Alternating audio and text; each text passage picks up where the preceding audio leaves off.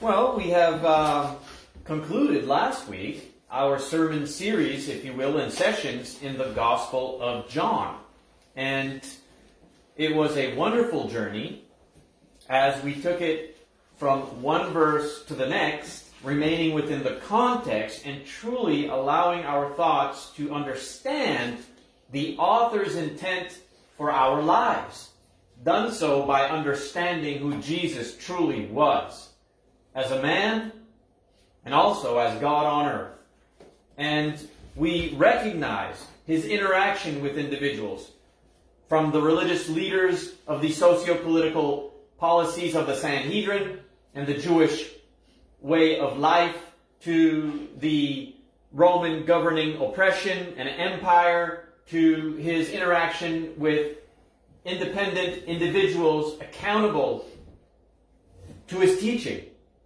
And we saw the man named Jesus be a man of compassion who truly loved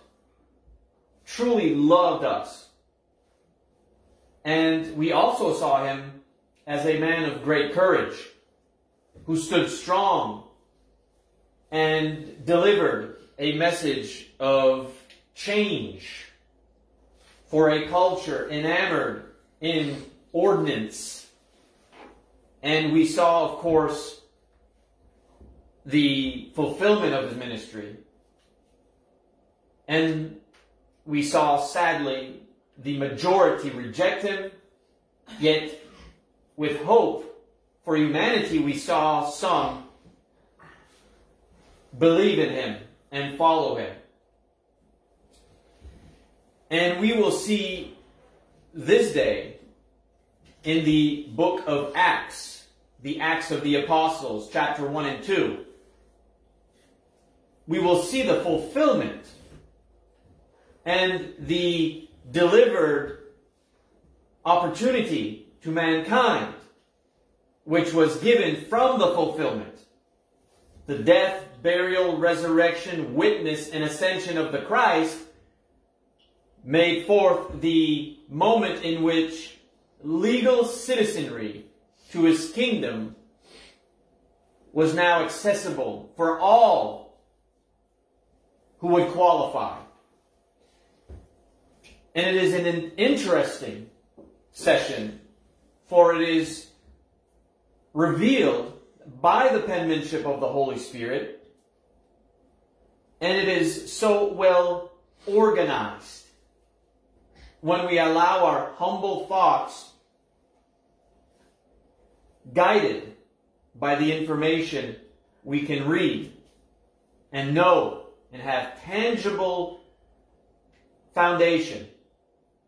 Now, in the Gospel of John that we went through, it's interesting to point out a few locations to bring our thoughts back into the context and the theme of salvation for mankind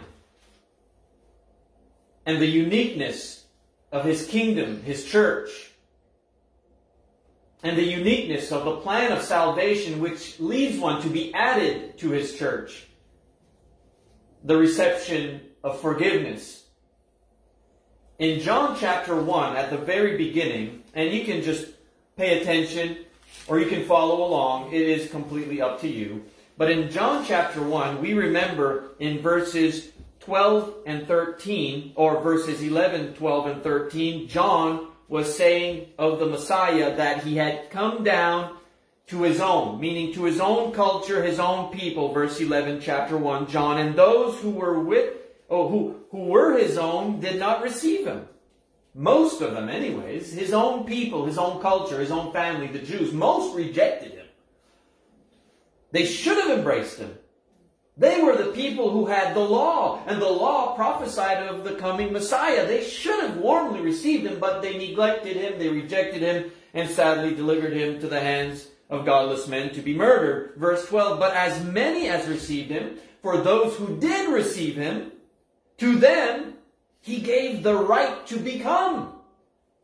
Those who received him had the right to become. They qualified to become children of God, even to those who believe in His authority, His name. Of course, those who were born not of blood, nor of the will of the flesh, nor of the will of man, but of God. Born of God. Not of the will of the flesh, not of blood. It wasn't procreation. This birth was not out of procreation. It was not out of the will of a man and a woman coming together to procreate, to have a child. That was not this birth that these who qualified went through. And then we see in chapter 3 of the same gospel, verse 3 of chapter 3 saying, "Truly, truly," the Christ here speaking, "Truly, truly, I say to you, unless one is born again, he cannot see the kingdom of God." In chapter 1, we just read how this birth was not a birth made out of blood or out of procreation or the will of the flesh of mankind. This was something very spiritual, something very profound and powerful. And it was a necessity that mankind, those who qualify, those who receive and believe in Jesus would qualify to become children of God. They needed to participate in this birth. And he says in verse 5 of chapter 3, "Truly, truly, I say to you, unless one is born out of water and the Spirit, he cannot enter the kingdom of God." The kingdom of God, the kingdom of God. What is the kingdom of God? In Matthew chapter 4, the first recorded words of the Messiah were, "Repent, for the kingdom of God," the kingdom of heaven, is at hand. The Christ was going to be crowned king of the kingdom, his kingdom, and he was going to give the keys, the conditions, to his apostles, so that his apostles could speak the conditions to the people, and the people would know how to qualify as receivers and believers. And we see this pattern, this inspired, God-breathed pattern and system of order and love and compassion and grace and mercy throughout the gospel, the humanity of the Christ. And in chapter 14, 15, 16, and 17, we were able to understand the coming Comforter, the coming Helper, the Holy Spirit, which was to be delivered, miraculously poured out upon the 12 chosen vessels, the 12 apostles. And we saw that information and how important it was that Christ did go away, so that they could become the recipient of the outpoured power of the Holy Spirit upon the fulfillment of the gospel, so that they could know how to qualify and how to be born again, how to be added to the church, a spiritual location, a kingdom in which could never be destroyed by the hands of men. So saith the prophesied prophets. And so all of this information to its completion results in what we can now read in Acts chapter 1 and Acts chapter 2. And though we will not be able to go from one verse to the next, we will be capable of understanding the information nonetheless. And I certainly do encourage all of you to take that time and to read one verse after the next. And you'll see how it's so well woven together when it is rightly handled. And the Scriptures certainly do command us to rightly handle the Bible. For so many out there wrongly handle the Bible. So in chapter 1 of Acts, if we are all there, we begin in verse 1. It says, "The first account I composed, Theophilus, about all that Jesus began to do and teach until the day when he was taken up to heaven, after he had, by the Holy Spirit, given orders to the apostles who he had chosen." Remember, John chapter 14, 15, 16, 17, specifically telling the 12 apostles, you will be the recipient of the Comforter, the Helper, the Holy Spirit, This was a miraculous endowment. This was something supernatural. And so he is bringing to their memory this very moment in which will be of the kingdom, of course. Look at verse 3 to these. Who? Well, the apostles. He also presented himself alive after his suffering by many convincing proofs. That means evidence that you can utilize in an honorable court of law, proving the fact that the Christ is who he says he is. And this took place, appearing to them over a period of 40 days, and speaking of the things concerning what now? The kingdom of God. Truly, truly, I say to you, unless one is born out of water and the Spirit, the kingdom of God. Repent, for the kingdom of God is at hand. The Christ himself, speaking to the people of the first century, recorded in the Gospel of Mark, said to them, some of you will still be alive to see this kingdom and its doors open. This took place in the first century, contrary to a great misguided people in today's era. Verse 4. Gathering them together, he commanded them, these apostles, not to leave Jerusalem, but to wait for what the Father had promised. Now we remember, once again, John chapter 14, 15, 16, 17. What has he promised? Which he said, of course, you heard of from me. For John baptized with water, but you will be baptized with the Holy Spirit not many days from now. Who is he speaking to? We must respect the grammar, for the grammar reveals the context. This is the form of communication God chose to deliver to the people. He is speaking to the apostles. The apostles, the 12 apostles, were going to be baptized by the Holy Spirit. They were going to become the recipients of the Holy Spirit, for it would be the Holy Spirit governing their thoughts to deliver the message, an inspired message. They would be speaking the words of God as spiritual men. And it is interesting how this is the fulfillment, of course, in Matthew chapter 3, when John was telling in chapter 3, verse 11, as for me, I baptize you with water for repentance, but he who is coming after me is mightier than I, and I am not fit to remove his sandals. He will baptize you with the Holy Spirit and fire. Now the fire was reserved for the religious leaders, meaning eternal punishment. But the baptism of the Holy Spirit was reserved for the 12 apostles. And that would be the deliverance of the message necessary to know what we need to do in order to be saved, to be added to his kingdom. Acts chapter 1, verse 5. John baptized with water, but you will be baptized with the Holy Spirit not many days from now. He's not speaking to you and I, he's speaking to the apostles. We have the recorded account and witnessed account right here. And he says in verse 6, so when they had come together, they were asking him, saying, Lord, is this at this time you are restoring the kingdom of Israel? And he said to them in verse 7, it is not for you to know times or epochs which the Father has fixed by his own authority, but you, verse 8, you apostles, will receive power when the Holy Spirit has come upon you. And you shall be my witnesses both in Jerusalem and in all Judea and Samaria and even to the remotest part of the earth. Who? The apostles. And of course the information continues. And there is mention of Judas Iscariot. And there is also a account recorded of an apostle being put to the, a brother being put to the task of apostleship because of Judas having to be replaced. That takes place. I encourage you to read all of that in chapter 1. But in chapter 1, verse 26, we begin here again. Here it's important.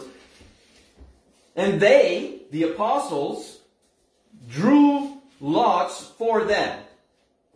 And the lot fell to Matthias, and he was added to the 11 apostles. You see, there was only 11 apostles at this time. Judas had gone his own way, the evil way, the way of a betrayer, and he was no longer an active office of apostleship. He was gone. So now they are going to replace. They're going to replace that. and replace him. And they do with Matthias. And it's important we understand the information and how it's read here grammatically. And they drew lots for them, and the lot fell to Matthias, and he was added to the 11 apostles. Now look at verse 1, chapter 2. When the day of Pentecost, which is Sunday, had come, they, who are they? Look at the nearest antecedent, the apostles. They, the apostles, were all together in one place. And suddenly there came from heaven a noise, verse 2, like a violent rushing wind, and it filled the whole house where they were sitting. Remember, in chapter 1, verse 8, and you will receive power from the Holy Spirit upon you. Chapter 2, verse 2, and suddenly there came from heaven a noise like a violent rushing wind, and it filled the whole house where they were sitting. And there appeared to them tongues of fire distributing themselves, and they rested on each one of them. That's power. That's the power from on high. That's what's been promised by Jesus in John chapter 14, 15, 16, 17. Now look at verse 4 here of chapter 2, book of Acts. And they, who are they? The apostles. They were all filled with the Holy Spirit and began to speak with other tongues as the Spirit was giving them, who are them? The apostles, utterance. What does this mean? Bit of a short excursion to your thoughts. Speaking in tongues meant they spoke in a true, real language. A known language. It wasn't gibberish. It wasn't some kind of incoherent mumbo-jumbo or mumbling. It was a true, authentic, genuine language. And the information continues, of course, and they are capable of standing up among the people and proclaiming the death, burial, resurrection, witness, and ascension of the Christ in the languages of the people. Now that is miraculous. That is supernatural. That is a power given to the 12 apostles. And it's interesting that it was so precise, this power from on high, that they were capable of speaking not only the different languages of the people, to which they were never educated to speak in, they were capable of speaking it within the even slang of the people. And we mention this to each other often, but it stands weight. In this location, you can find yourself in various pockets in the vicinity of a same range, if you will. For instance, where I was born and raised in Skaduk, you had Shiriak, you had Barashwa, Grande, KCK, I could go on and on. All these little pockets of communities, okay? All of us spoke French. But all of us spoke a different slang of French from one to the other, from one to the other, even a 10-minute drive. Even from one community to the next, 10-minute drive, you'll find different words in the French dialect or the French slang. Isn't that amazing? We do that. We all speak French, but we all speak a different slang of French in our different communities. The apostles were endowed by the power of the Holy Spirit in such a miraculous way that they could speak it with the slang of the people. That to me is fascinating. Now, of course, the people are perplexed. The people are, what's taking place here? What's going on? What's happening? See, the apostles were made privy to what was going to happen. In John chapter 14, 15, 16, 17, Jesus had told them, you're going to be the recipient of the Holy Spirit. Chapter 1 here in the book of Acts is saying, this is happening. But the people are like, what's taking place here? What's happening? These people can speak in a language we understand. Some of them, of course, they're just drunk. They're getting high on something. Others were scoffing. Others were mocking. This can't be true. This can't be real. But some were paying attention like, man, what's happening? And of course, the apostles stood up among them and spoke what was taking place. You want to know what's happening?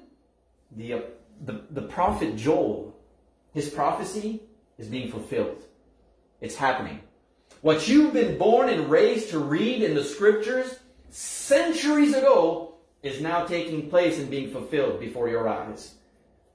And it's interesting to me that if you go to the Old Testament of the book of Joel, chapter 2, you're going to find the exact same information the apostles spoke to the people in Acts chapter 2. Fascinating stuff. And indeed, Peter here, standing among the people with the other apostles as well, spoke the truth.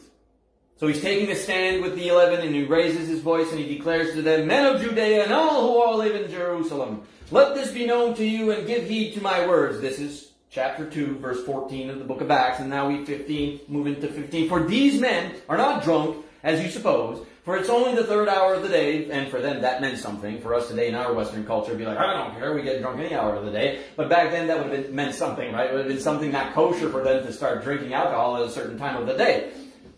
So no, they're not drunk. For these men are not drunk. Verse 16, "But this is what was spoken of through the prophet Joel."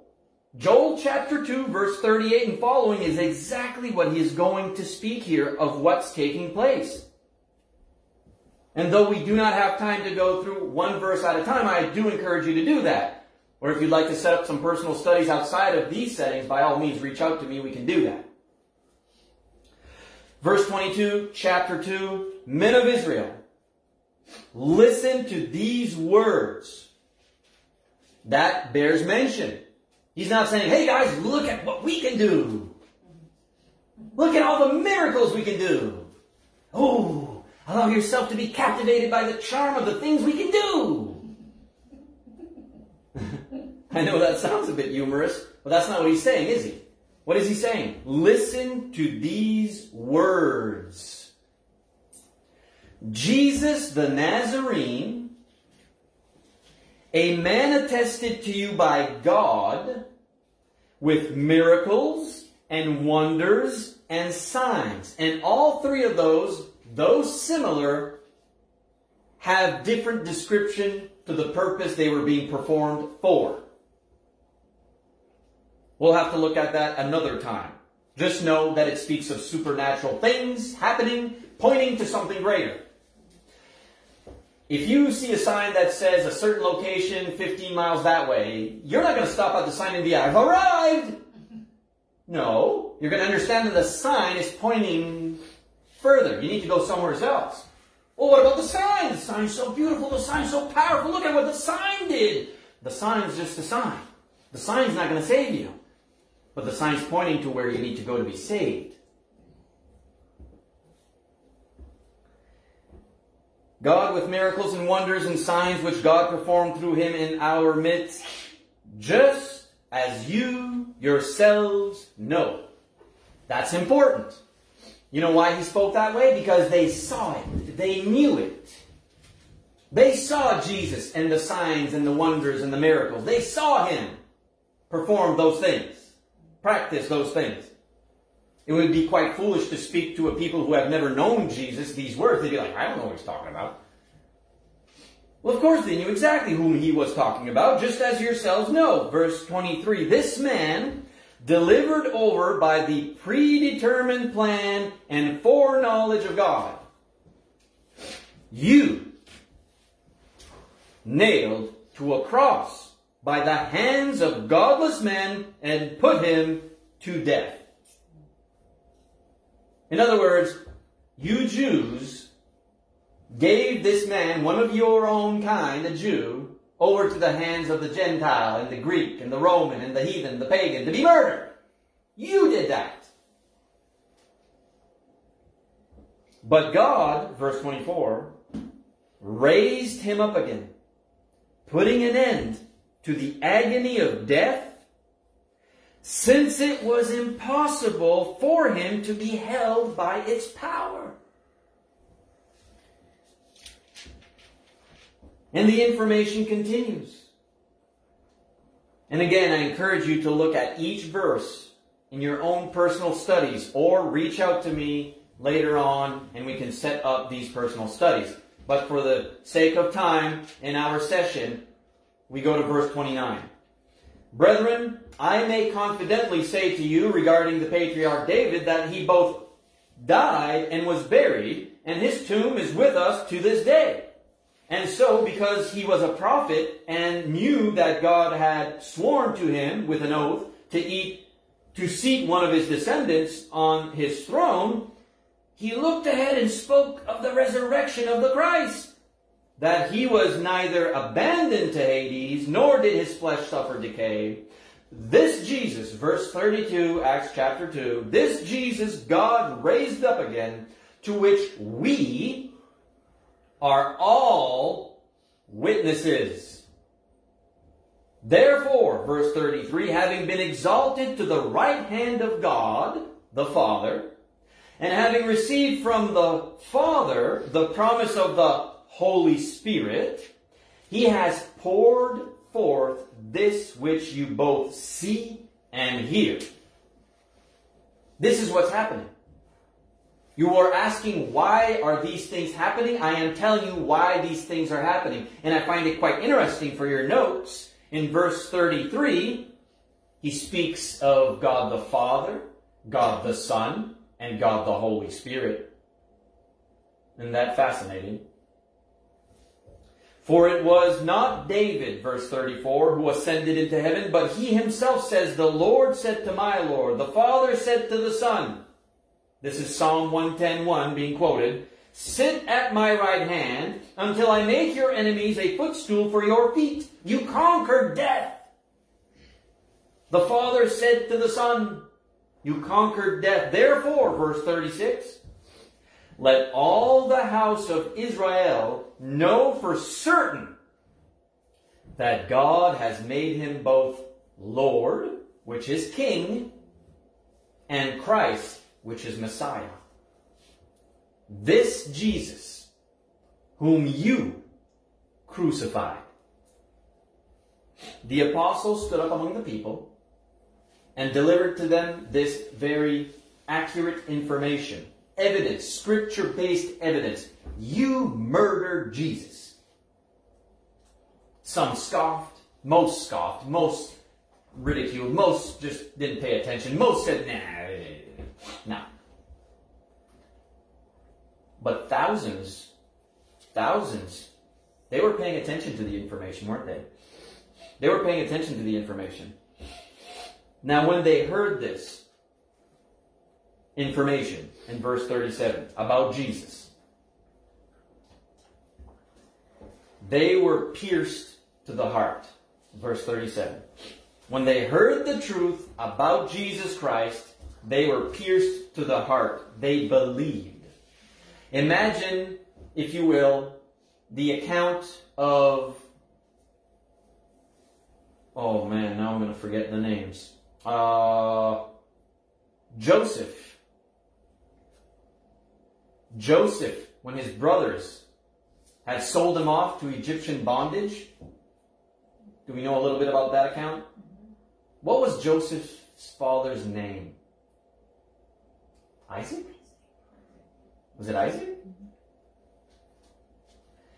Joseph's father had been told by his children that Joseph had been eaten by wild beasts.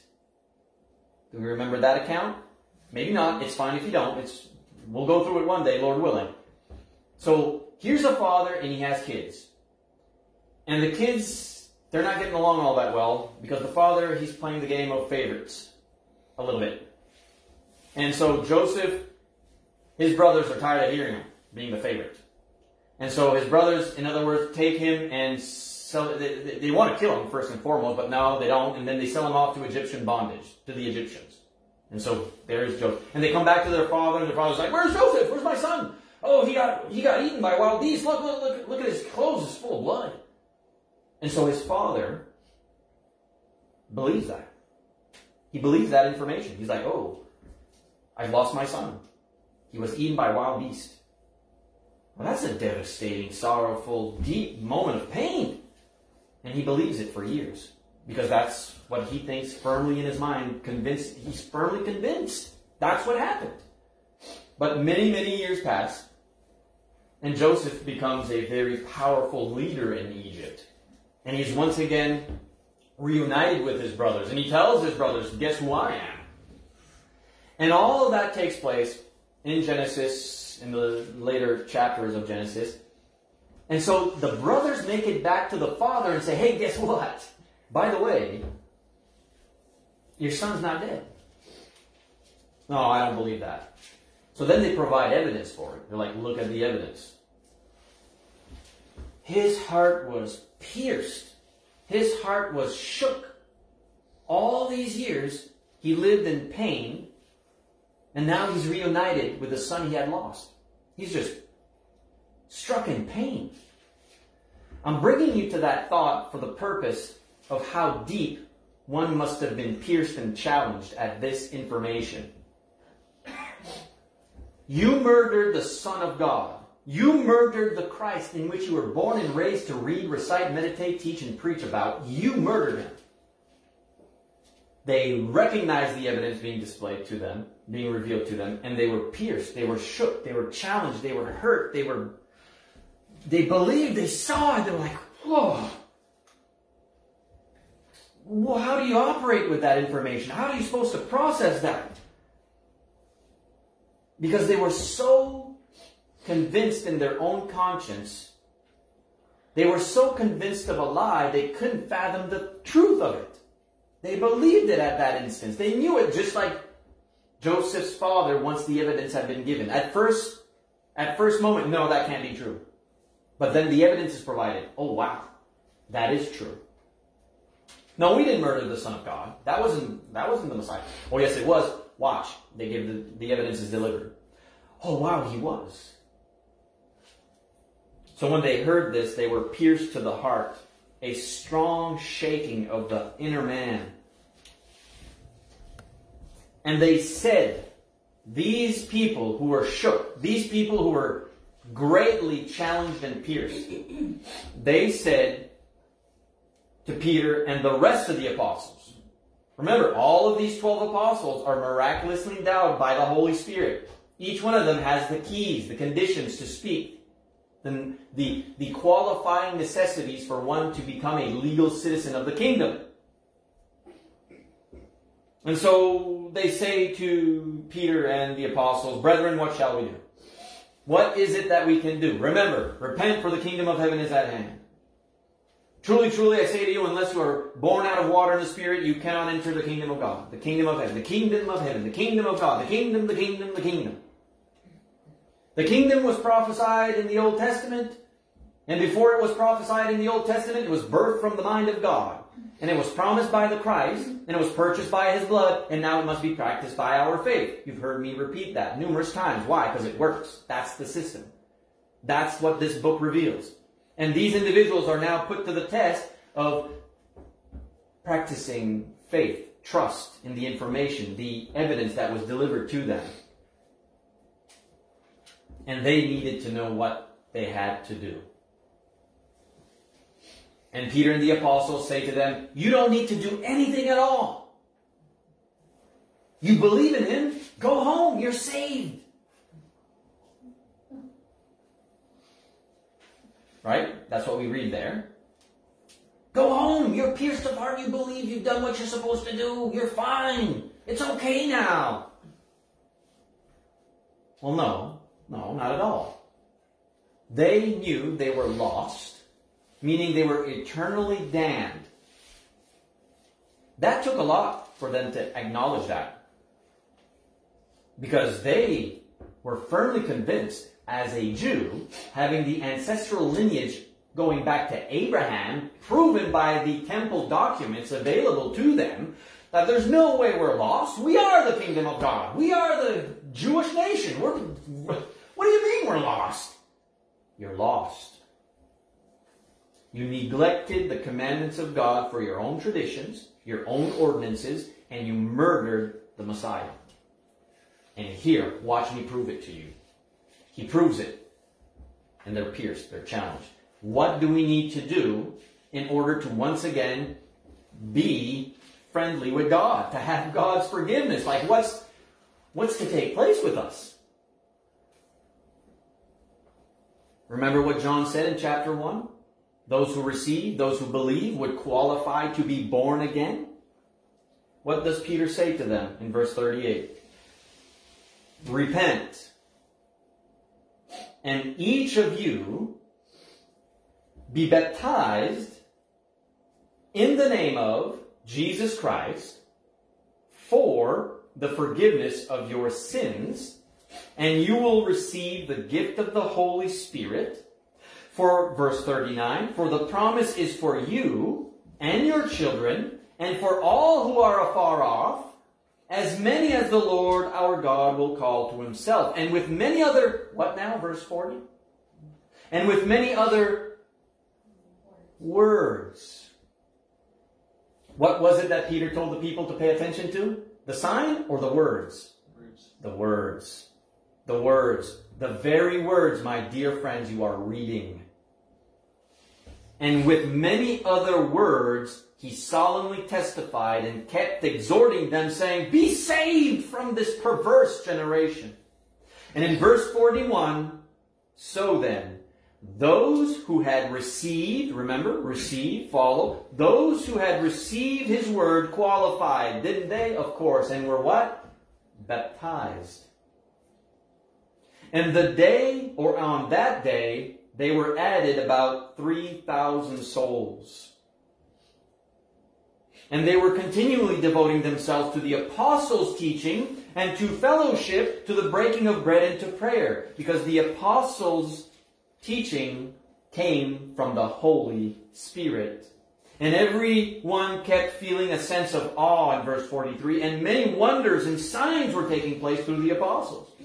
And all of those who had believed, verse 44, were together and had all things in common. And they began selling their property and possessions. And they were sharing them with all as anyone might have need.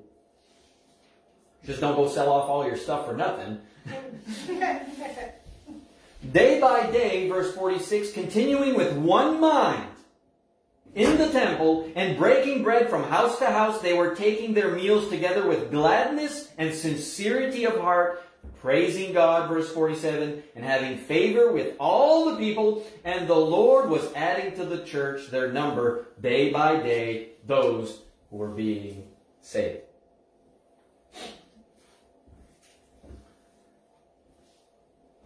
This information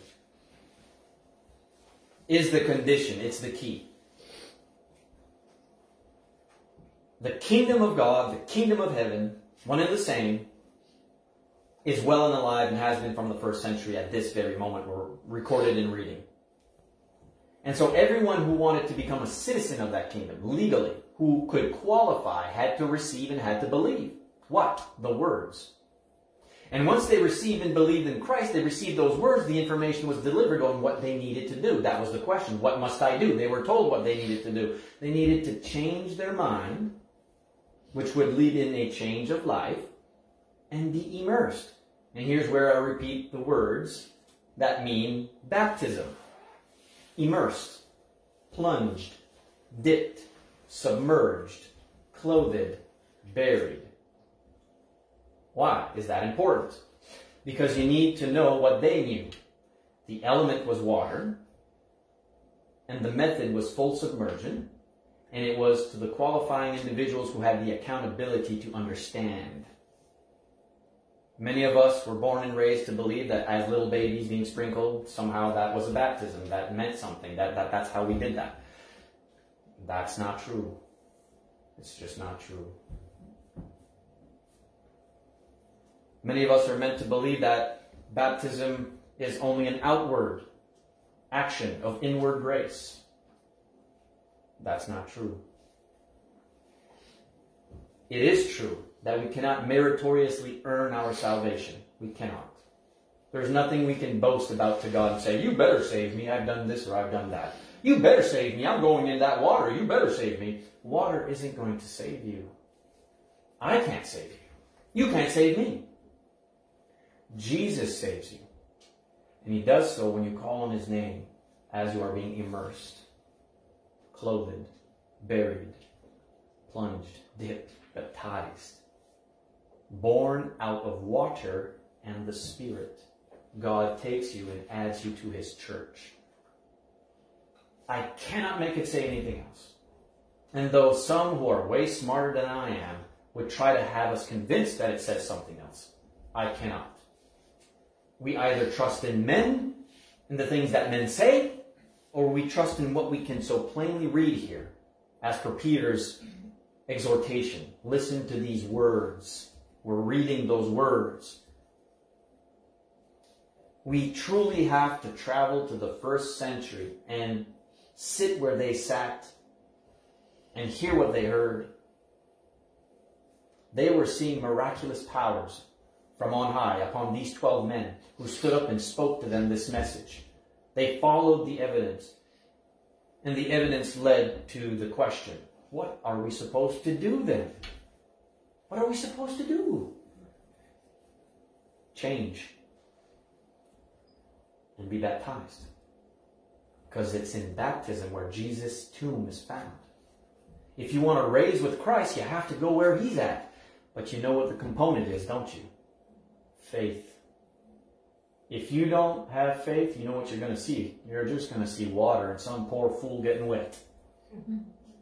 That's why they scoff at us too. That's why they mock us, the world out there. Look at these fools. They think they're being saved by going in water. No, we're not. I never got saved by water. Were you saved by water? I was never saved by water. We were saved by Christ. Calling on His name. In the name of the Father, Son, and Holy Spirit. Being immersed. Faith. You have to have faith. And my dear friends, without being born again, you cannot go to heaven. It's just an objective, absolute reality of the text. There's no way around it. There's no argument against it. I've looked at all the angles, and I know many of you have as well. This here gospel, of course, this here legal citizenry and the conditions given to the Jews in the first century were extended the same way with the same information in Acts chapter 10 for the Gentile. Who do you think we are today? The Jews or the Gentiles? Well, we're the Gentiles. And there's not a different gospel for the Jews than the Gentiles. It's the same loving gospel. So to that end, in that conclusion, I do appreciate your kind attention. I do know this runs a bit lengthy in a sermon session, but the information is so packed with wonderful things to discuss. But in its conclusion, if you will, we have to be born again to be legal citizens of His kingdom. And that is in baptism. Not because the water saves you. It's not because you can somehow have the power to save yourself. It's because you trust Jesus will save your soul. That's available to anyone here who would seek that forgiveness from God. And of course, just to answer the question, someone says, well, what if I sin again afterwards? Well, then you confess it and you repent. You don't need to be baptized again. You were qualified to become a child of God. And when you were born into His family, you are now a child of God. And so you are given the family name Christian. If you choose to sin or to withdraw yourself, you simply need to apply the second law of pardon, which the Scriptures reveal. Confess it. Renew your mind. I've had to do that several times. There's always hope if we simply believe the words we read and we get rid of all the noise that's out there and all the noise and all the things that we struggle with innerly, that we put up walls, that can't be true this and that can't be true that. Your mind is capable of reading this book like I can. It's just, that's right there. So that information, of course, is the invitation to any one of you who might have questions or further endeavors to study those kind of things. But that'll bring this section to its close, and we will move forward with a song.